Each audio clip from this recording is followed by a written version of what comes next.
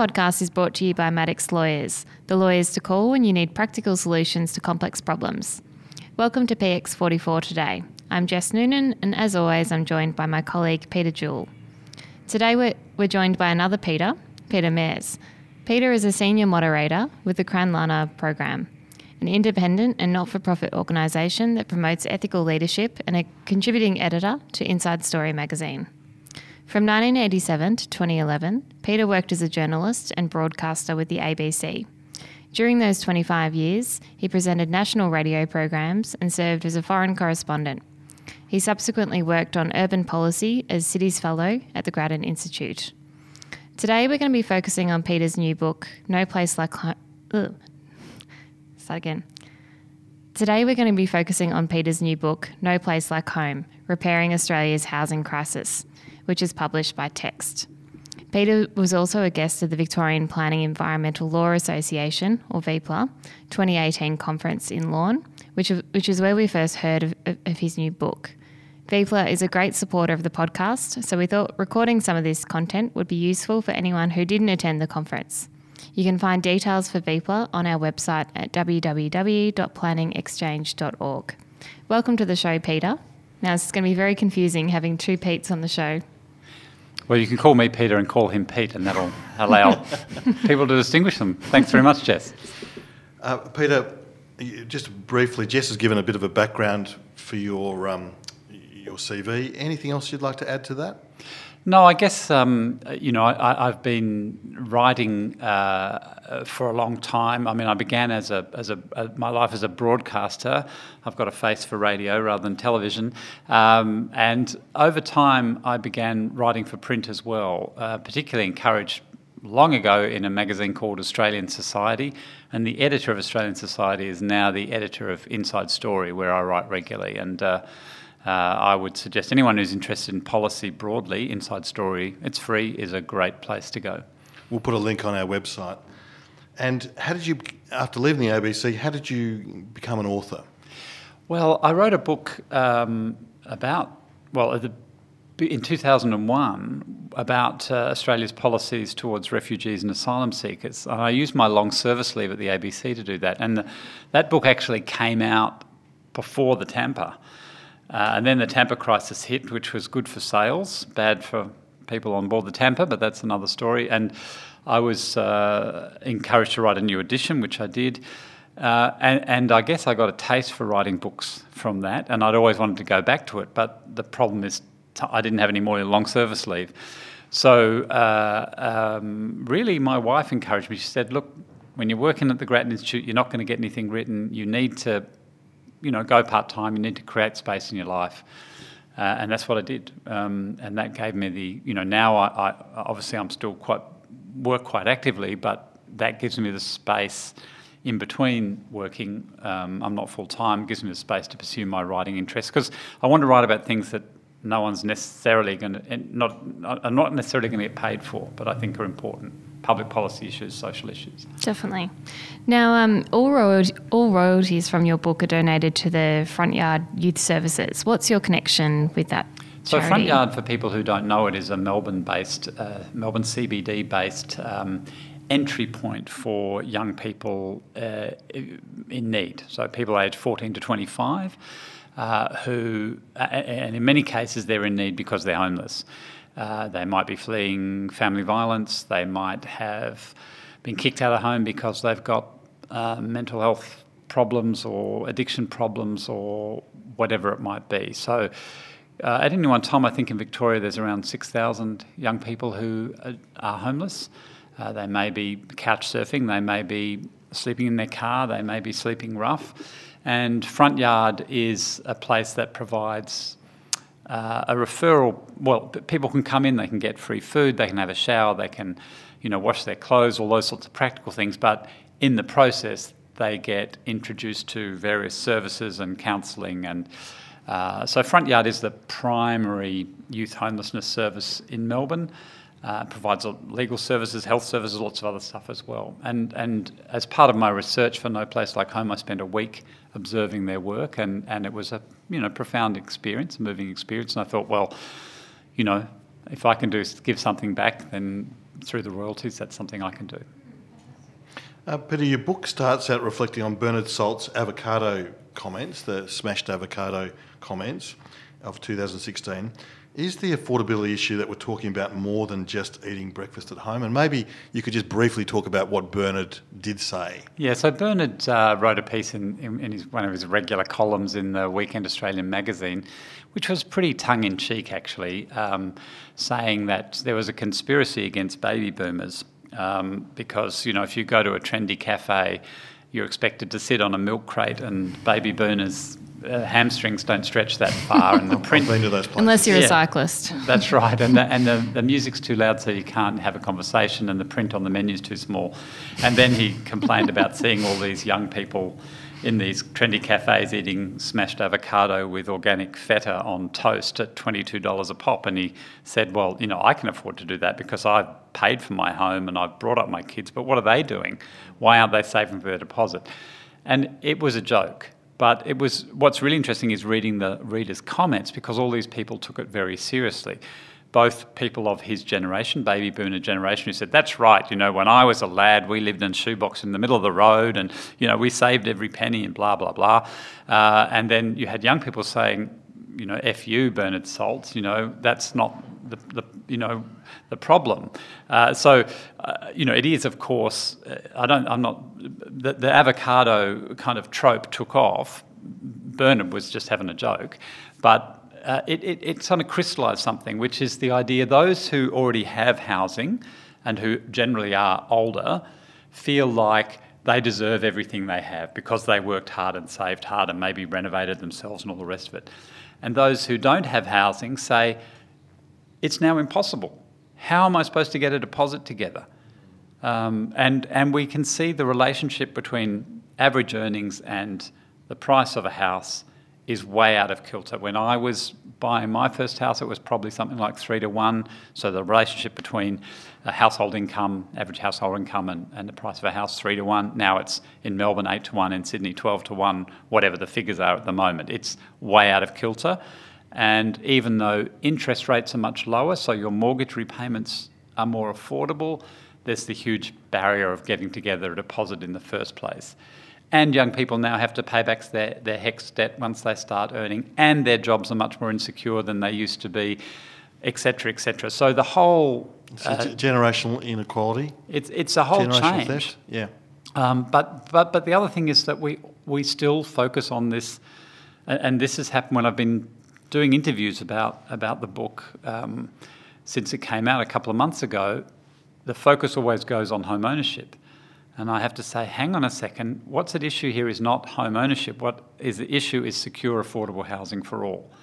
And we have to remember that a third of people rent, and increasing numbers of people rent all their life, increasing numbers of people rent with children, increasing numbers of people rent post-retirement.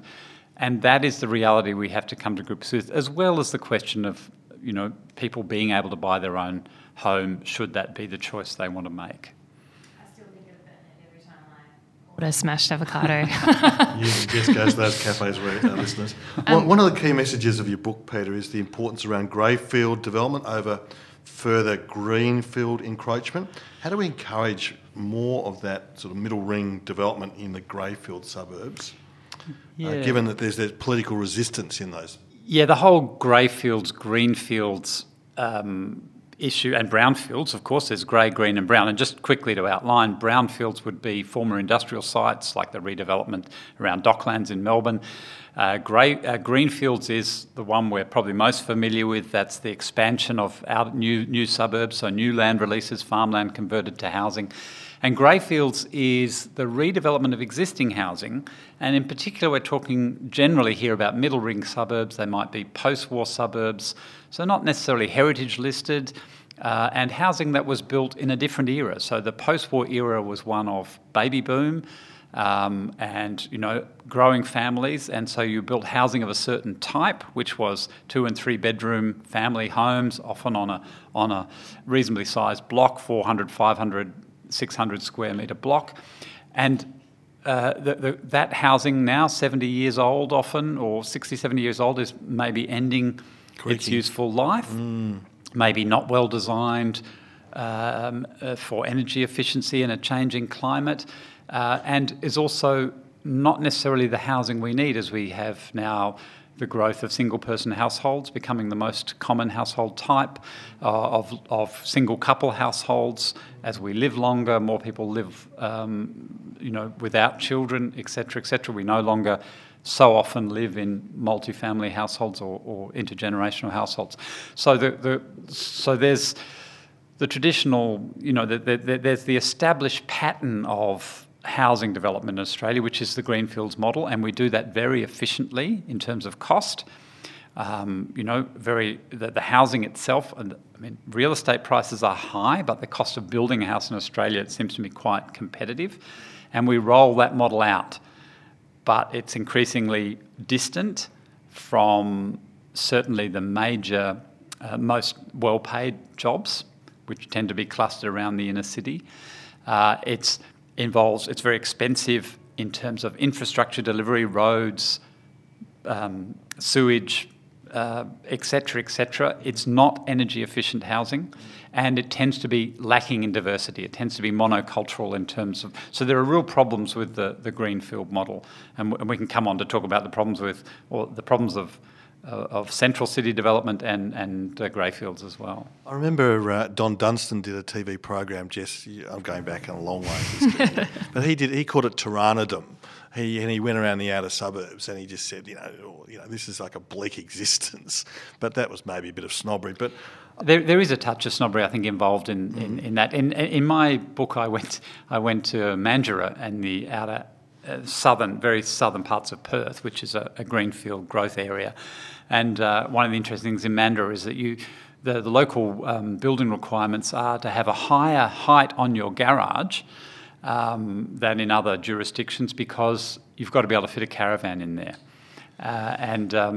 So that goes to a particular sort of lifestyle choice that goes with beachside living in Perth, I guess. But one of the problems of that greyfield development you mentioned, Peter, is that a lot of planning policies, Jess, are geared about neighbourhood character, and that is a real dampener on the new and the changeover of housing. And maybe some planners are uncomfortable about administering those policies, but maybe we'll come back to that. Yeah.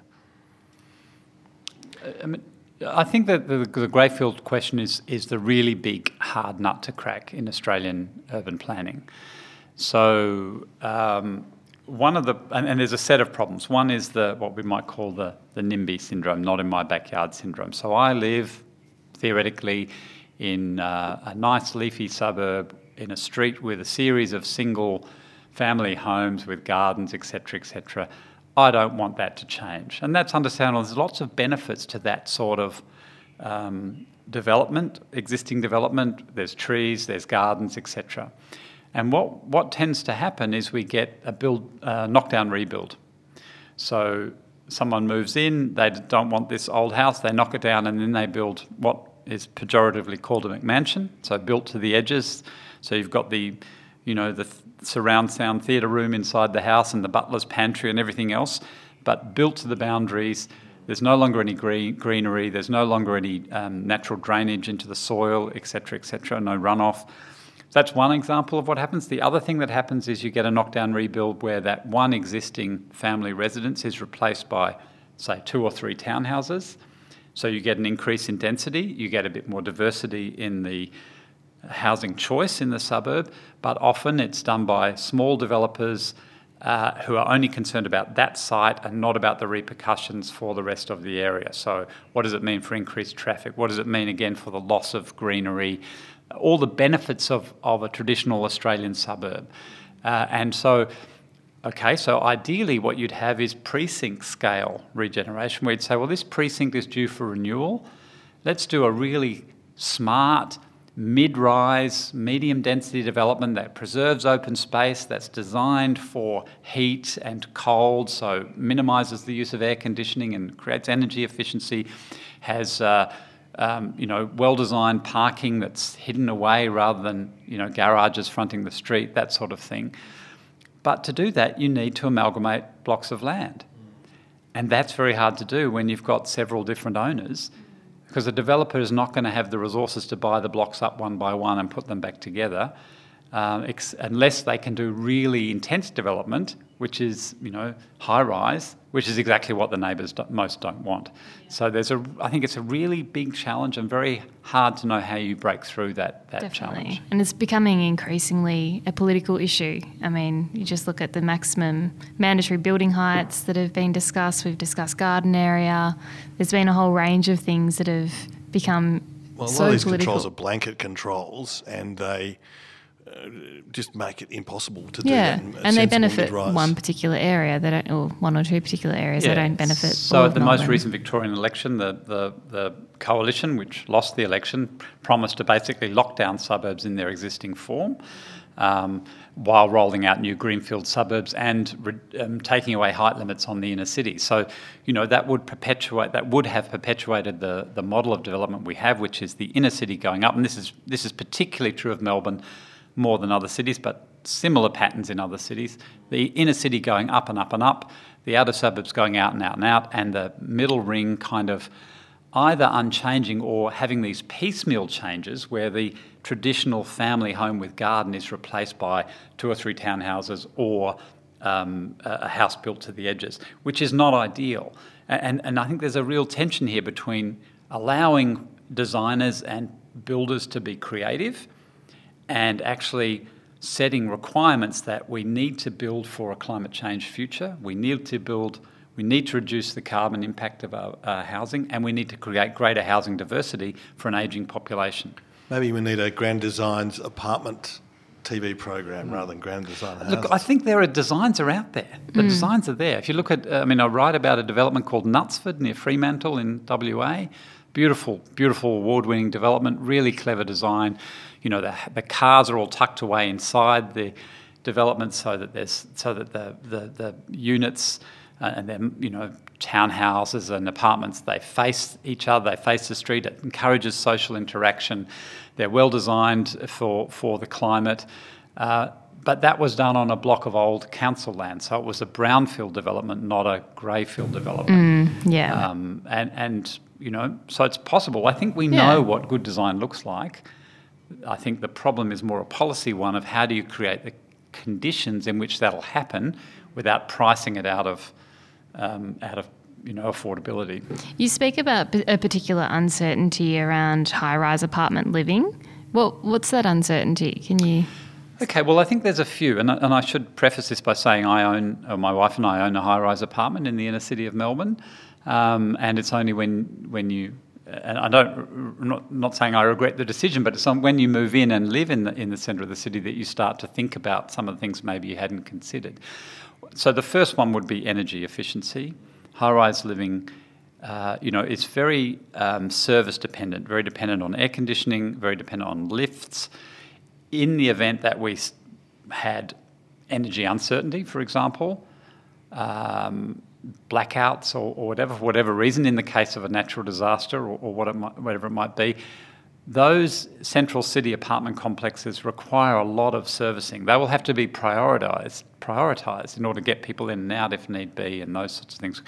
That's one thing, and I think we are behind the rest of the world based on my research on things like building high-rise apartments for energy efficiency, ventilation, noise control between apartments and those sorts of things. I live in a very good one. The noise control's not a problem.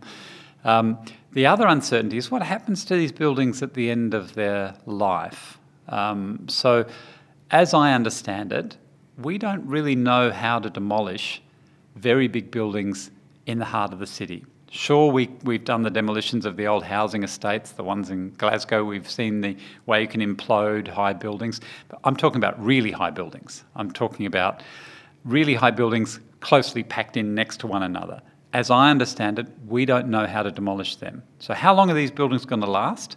It's fine if they last in perpetuity, but will they? How well built are they? We've seen a set of issues around the construction, whether it's concrete cancer or flammable cladding. So, I think there's some uncertainties there. And the final uncertainty is the business model for this type of housing.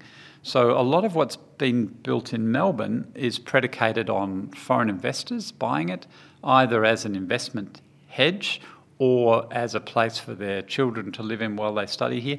What happens if our student market declines and those students who are living in the inner city of Melbourne are no longer coming in the same numbers that they have been, which is it's an imaginable scenario. If the Australian dollar goes very high, for example, study here becomes very expensive. If for whatever reason the Chinese government puts restrictions on, or if there are better options, China develops its own universities to such a degree that people decide, well, it's better to stay in China, or China has an economic crisis that limits the funds. We can, so there is, these kind of high-rise buildings are not easily adaptable to affordable housing. Yeah, and they're not very easily retrofitted either. That's right, because they have high body corporate expenses and so on. And also with the boom in construction, a lot of shoddy building has gone on, and that is going to become uncovered as the years go on. Yes, certainly. I mean, we some of the quality of what was built, and I think there was a lack, particularly in Melbourne, of design guidelines. So again, we have this tension between allowing developers to build at scale and build at affordable prices, and making sure that we don't end up with a shoddy product where there's, so-called snorkel windows, or a lack of ventilation, or poor sound insulation between. Well, Peter, there's a lot of substitution of inferior building products in a number of buildings, right. And there's a whole problem with the supply chain, which is all going to come on. And what do you do when you've got leaky pipes in those buildings? So, just moving on, there's been a lot of media within the planning industry over recent years about how we plan for the ageing population, the baby boomers, who will require appropriate housing. Now, your book talks through the options around encouraging those of retiree age to downsize. How do we do it? And is our housing stock up to this changeover? Yeah.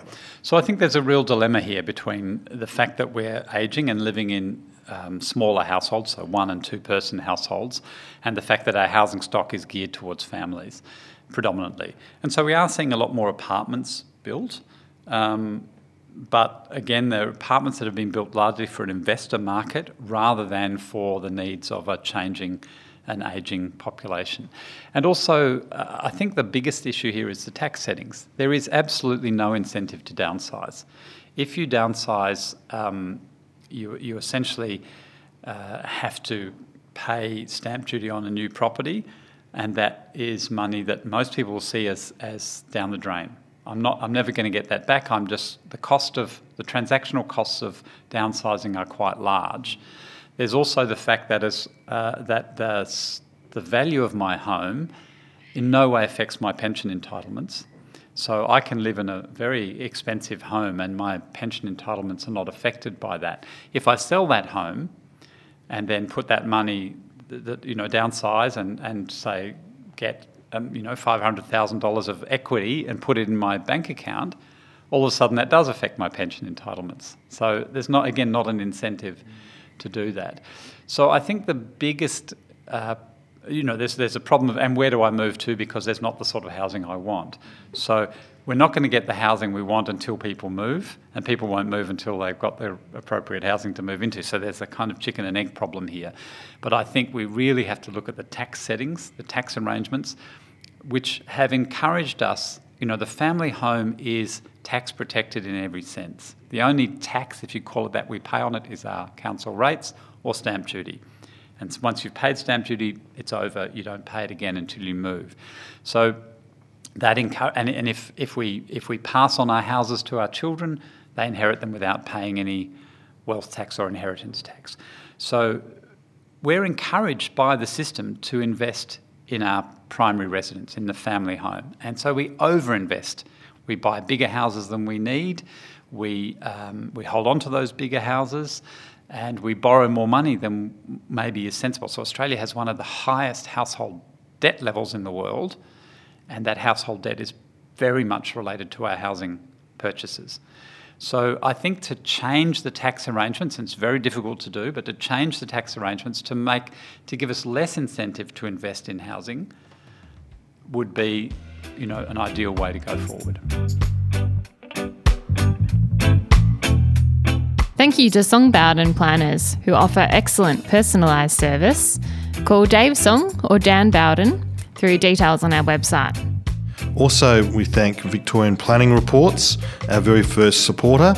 If you want the A to Z of planning decisions in Victoria and excellent editorials, please get yourself a subscription to the VPRs. Details on our website.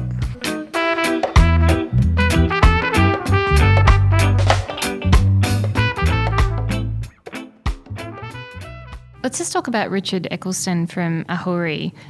He proposed a transition from stamp duty to land tax. What are the pros and cons of this, and who else is doing it? Who's leading the way? So the ACT, the Australian Capital Territory, is leading the way. The ACT, it's easier there, of course, because the state government is also the local government.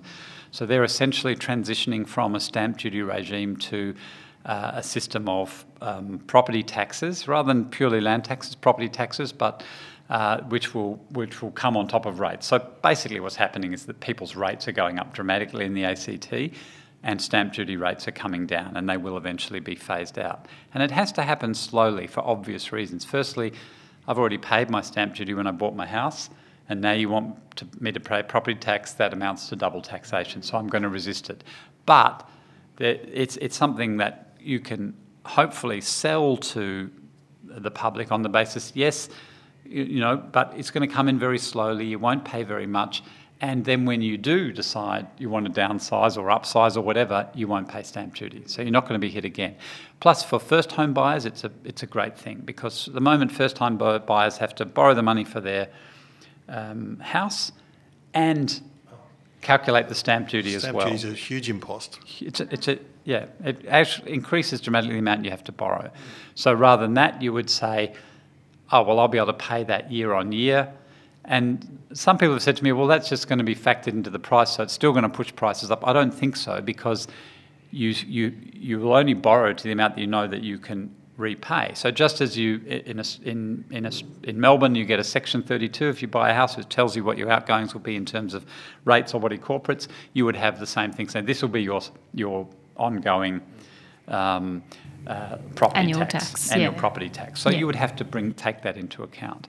So again, the ACT can do it more easily. It's a Labor town, right? I mean, it's consistently the ACT has returned a legislative assembly dominated by the Labor Party, and so they have the political capital to take the risk and say, we're going to do this. And I think the thing to watch in the ACT will be to say, can Canberra, can the ACT show the payoffs? Look, we've done this, and look what it's enabled us to do. It's enabled us to make housing more affordable, or more affordable for first home buyers, which is what we're most concerned about. It's enabled us to generate the revenue to invest in more public housing, and the ACT already has one of the highest levels of public housing, or social housing of any state or territory. But it's enabled us to address homelessness. So I'm hoping that the ACT government will be able to demonstrate the benefits. But it's a long transition, and in the meantime, people's rates go up, and no one likes it when their rates are suddenly much more than they were the year before. We need more laboratories, don't we? We're trying out different things. I mean, that's one of the great things about America, is there's 50 states, and there's always different things being tried at different levels there. Again, there's a tension, though, here between trying things out and having a comprehensive national strategy. And I think truly, if we really want to get rid of stamp duty, we have to do it in every state and territory. Otherwise, I get offered, we get rid of it in Victoria, and I get offered a job in Sydney where my skills will be better used and I'll be more productive. And I think, but if I go to Sydney, I have to pay stamp duty. I'm going to be resistant. So we need a national system. And coming back to Richard Eccleston's work for Ahuri, Richard Eccleston's a political scientist at the University of Tasmania.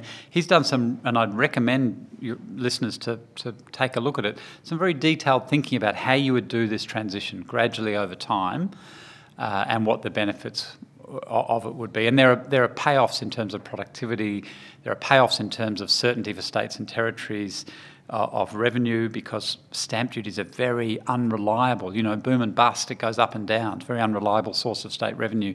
Whereas if it was a broad-based property tax, they could plan much more. It would be much more predictable.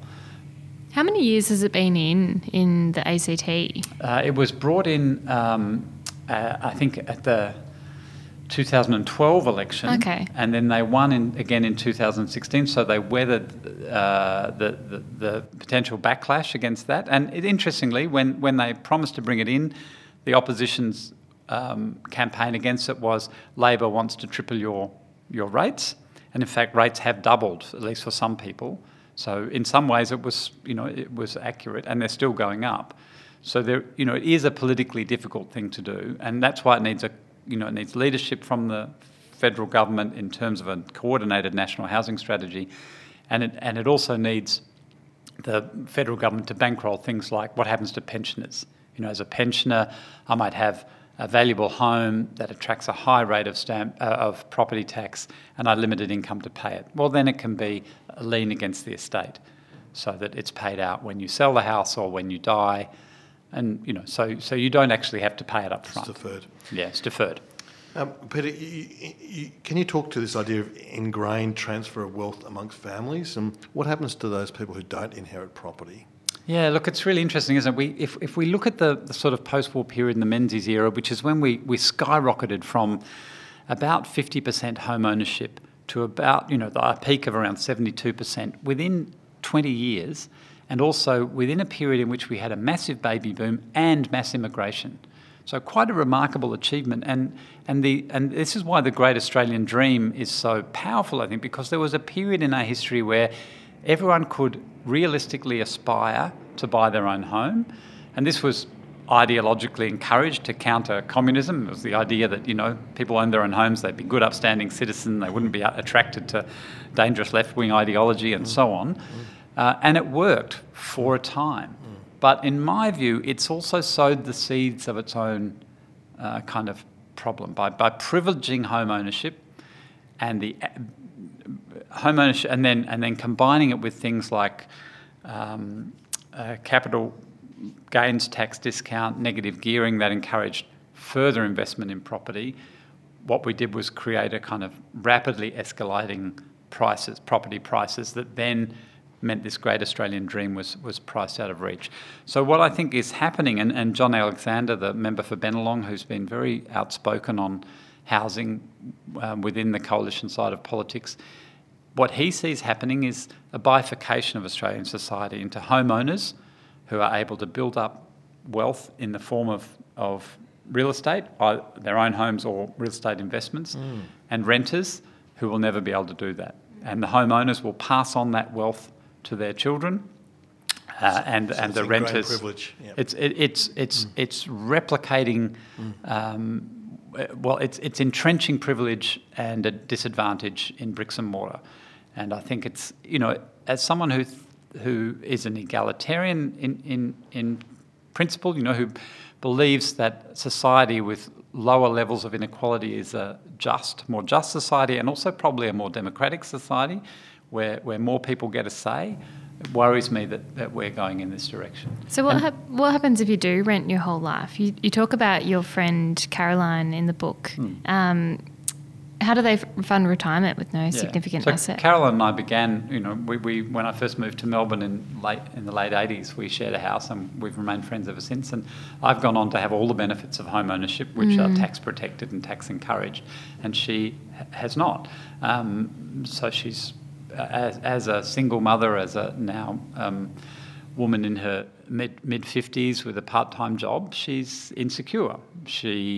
Victoria's tenancy rules have just been reformed, and that's a good thing. She can hopefully have a bit more security now than in the past, not being kicked out of a house with no grounds. But she's in housing stress, as in her rent eats up well more than 30% of her income, and yet she earns the minimum wage. So someone on the minimum wage, in my view, should be able to afford decent housing without it being a stressful situation. In Melbourne, you can't do that. And the issue for her, she leads a fine life, but her concern is for the future. when she no longer, if she gets sick, if she has to leave work, if she retires, what options does she have? Now, our pension rates in Australia are predicated on an assumption that older people own their own home and therefore have minimal housing costs. But increasingly, we're seeing as we see home ownership rates decline, and that declining rate of home ownership move up the generational chain, we'll see more and more people retiring or continuing in part-time or casual jobs without a home of their own. And so the corollary of that is that on top of your pension, you're going to get Commonwealth Rent Assistance. Commonwealth Rent Assistance has gone up from $2.2 billion in outlays a few years ago to $4.4 billion now, and it's likely to keep going up, and yet it's nowhere near enough. At least not it might be enough if you're living in Adelaide, but it's not enough if you're living in Sydney or Melbourne to really supplement the rent in a meaningful way. So, if we continue down this path, we're going to have a much higher level of social expenditure to support people, or we're going to have a lot more people living in poverty and in housing stress. So it's a worrying future. Peter, in Australia, there's always a temptation to compare ourselves with Europe, normally inferior. We always got this inferiority complex. What have you seen in the European housing context work well, and what do you think we can learn from? Yeah, so this isn't in the book, but it's in a piece I wrote subsequently for Inside Story, and it's about Finland. And Finland is not that different from Australia. It has about 70% home ownership rate, similar to Australia, 65-70%. So it's not a renter society like Germany, for example. One of the comparisons I use in the book is Germany, where about half of people rent lifelong, and that's seen as normal. But in Finland, they have also eradicated rough sleeping. And they've done it through what's called the Housing First model. So they transformed all of their shelters and emergency accommodation, said, what's the point of that? Because people end up in these temporary accommodation and end up there for years. Let's make them permanent right from the start. So when someone gets crisis accommodation, it is ongoing, secure, permanent home. And yes, in Australia, the traditional approach has been the staircase model to housing. So you come in and you've got a set of issues. You maybe, have a mental health issue, a substance abuse issue. So let's deal with that so that you are then able to hold down a tenancy of your own. So first we're going to equip you to hold down the tenancy. But in fact, it's very hard to address those problems until you have secure housing. So Finland tips it on the model on its head and said, let's get the secure housing first. We'll provide then the wraparound services to help you deal with whatever problems. And even if you don't deal with them, well, you're going to be better off because it's securely housed, even if you continue to have mental health problems or continue to have addiction problems. Now, the big difference between Finland and Australia is that Finland has 13% public housing. Finland has a requirement that 20% of new developments, or at least I think this is the case in Helsinki, at least 20% of new housing developments are affordable. It has a comprehensive national strategy. Homelessness is not seen as an isolated problem you deal with separately. Homelessness is seen as part of an overall problem of providing housing for all. And so, there's a recognition that you're not going to deal with homelessness unless you provide sufficient social or affordable housing throughout the system. But Finland is different to Australia. Local governments own a lot of land. They have much greater control over planning decisions, so they can mandate things like inclusionary zoning. There's a certain proportion of apartments have to be affordable.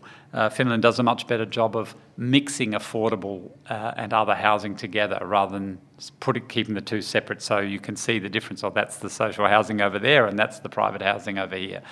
So I think there's a lot we can learn from Finland. There's a lot we can learn from the UK, from the development of the community housing sector in the UK. There's a lot we can learn from Germany about the incentives for property investment. So in Germany, they have negative gearing. In Germany, they have a capital gains tax discount. The big difference is you don't get that capital gains tax discount unless you've held the property for 10 years. Oh. So if I'm going to hold a property for 10 years, then I have an interest in having a secure tenant to pay rent for that 10 years. So my interests as a landlord and the tenant's interests as a tenant are much more closely aligned than they are here, where my interest is to keep the tenant on an uncertain footing, because at any point I might want to sell that property and realise my capital gain and the discount that goes with it. So what should our priority areas be in Australia, do you think, on that point? Should it be, because I think at the moment our system is really set up to only cater for the very bottom end of the spectrum and the very upper end of the spectrum. What are our priorities in terms of fixing that middle? Yeah, and look, and the bottom end of the spectrum is, essentially public housing, social housing, and that's essentially rationed because there's not enough of it. So once you're in it, as an incumbent, you're going to hang on to it. Exactly. And arguably some of the most needy might be kept out because some less needy are in there. I'm not saying they're not needy, but actually a pensioner is better off than someone on Newstart financially. Pensions are much, it's linked to wages and so on, whereas Newstart, as we know, is stagnated. So my priorities would be, first of all, the immediate kind of band-aid that I think we need is an increase in Commonwealth rent assistance.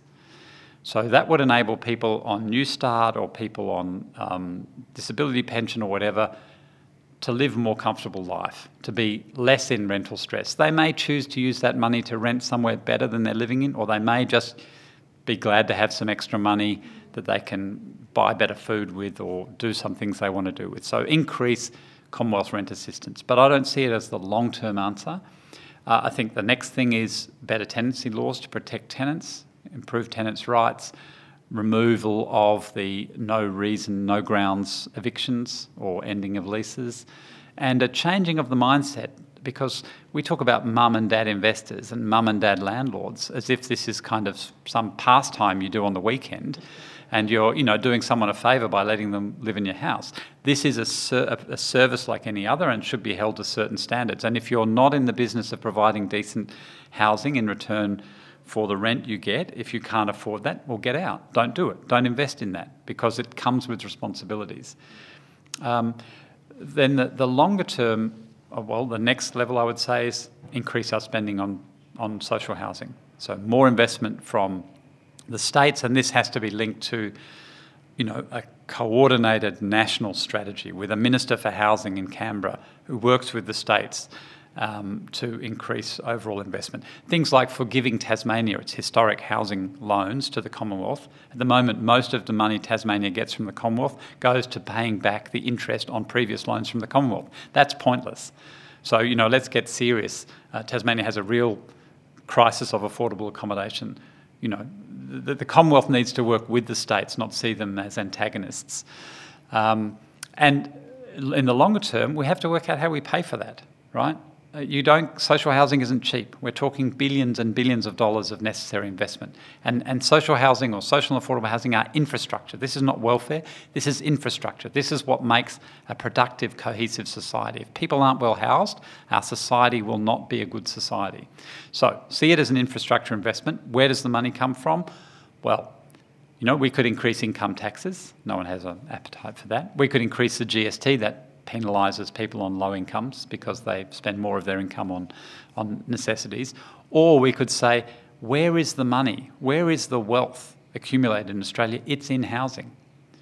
It's in people like me who bought my first house for $137,500. That house I bought, I don't own it anymore, but if I did, that's now worth $2 million. A 600% increase in value through no work of mine, just luck and circumstance. Well, I think it's fair enough that we ask those of us who've benefited from the housing boom to give something back. What can we as planners do to help, with the housing difficulties that we find ourselves in? So what's your message to planners? I guess I don't know enough about planners to be sure, but I think to keep banging away at that very hard nut to crack, which is how do we redevelop our middle ring suburbs? These are the suburbs that have good access to jobs. These are the suburbs that have good access or relatively good access to transport. These are the suburbs that already have infrastructure. These are the suburbs that would benefit from greater diversity of housing stock, so that people who already live there but are living alone or in couples in large houses could stay in the same area, stay close to friends, stay close to familiar services, but live somewhere more appropriate. So I think from a planning point of view, that middle ring is the really hard bit. And the other really hard bit is balancing, the understandable and reasonable expectation of developers to make a profit with planning rules that also prepare us for a climate changed future, that create energy efficient housing, and that are sensitive to the urban fabric. So if we're looking at the inner cities, that don't create wind tunnels and overshadowing everywhere, that don't present a blank face to the street, but have some kind of engaging interaction with pedestrian life. Those are the, I would see as the big planning challenges. Definitely. What advice would you give to Gen X and Ys now? Well, I guess it depends. Do you have parents who own their own homes and are going to be able to help you buy your own home, or the mum and dad bank? Do you have the parental bank to draw on, the family bank to draw on, grandma's inheritance to look forward to? Do you have a professional career and a high income, or are you someone who, rents and whose parents rent, who has to think differently? I would say get politically active. Obviously you're going to make decisions in your own interest, your own long-term interest about whether you buy or rent, but get politically active and demand a fairer distribution of resources between the wealthy baby boomers and the current generation, and not just intergenerationally, but across different segments of society, so that, see housing, activate for housing, not as welfare, but housing as a form of fundamental social and economic infrastructure that will lead to a better future for everyone. And Peter, recommendations? What have you been reading or listening to now that has piqued your interest? Well, the book I'm reading at the moment is Bruce Pascoe's Dark Emu. And if people aren't familiar with that, Bruce Pascoe is an Indigenous writer in Australia, and he's looked, we have this idea that Aboriginal cultures were hunter-gatherer societies. That is, they moved through the land and killed the odd emu or kangaroo and harvested the Torf the nomad. Yeah, the harvested the fruit that was available. Bruce Pascoe's book is arguing that actually there was a very sophisticated system of agriculture and aquaculture. So people may know about the Eildon, Lake Eildon's eel traps, but this existed throughout different parts of Australia where fish farming or methods of harvesting fish and developing fish, of growing grasses for grain or rices in the wetlands. It's a very interesting book, very persuasive, drawing on the observations of early settlers and early explorers, because a lot of the evidence has been destroyed, but also archaeologists. Was that the open landscape that a lot of Westerners found, that the Aborigines managed the landscape so that the grasses grew, the trees were thinned out? So things like fire stick burning and that sort of stuff, but he's adding a lot more depth to that debate. And of course, yes, the sheep came, loved the grasses and ate them all. But he recounts early settlers describing how Aboriginal people had harvested these grasses and stacked the grasses. It wasn't just foraging in the forest, it was a sophisticated system of land management. It's a really interesting book. Along with that, I've been reading some accounts of early frontier violence. So there's a guy called Carl Feilberg, who was a journalist, he began as a station hand, became a journalist in Queensland in the 1880s, I think, who wrote a series of articles in the Queenslander called How We Civilise, about the use of the Queensland Native Police and what was going on there. And you can find the book in the National Library of Australia. It's online, you can look it up. It's a profoundly disturbing read, but it reminds us that there's a whole section of our history that we forget about, that things like frontier violence were very much debated at the time. People were very aware of it at the time, and we've kind of written it out of history. Similarly with the stolen generation, the idea that the people then thought they were doing the right thing. No, this was a very controversial policy at the time, and you read contemporaneous accounts about.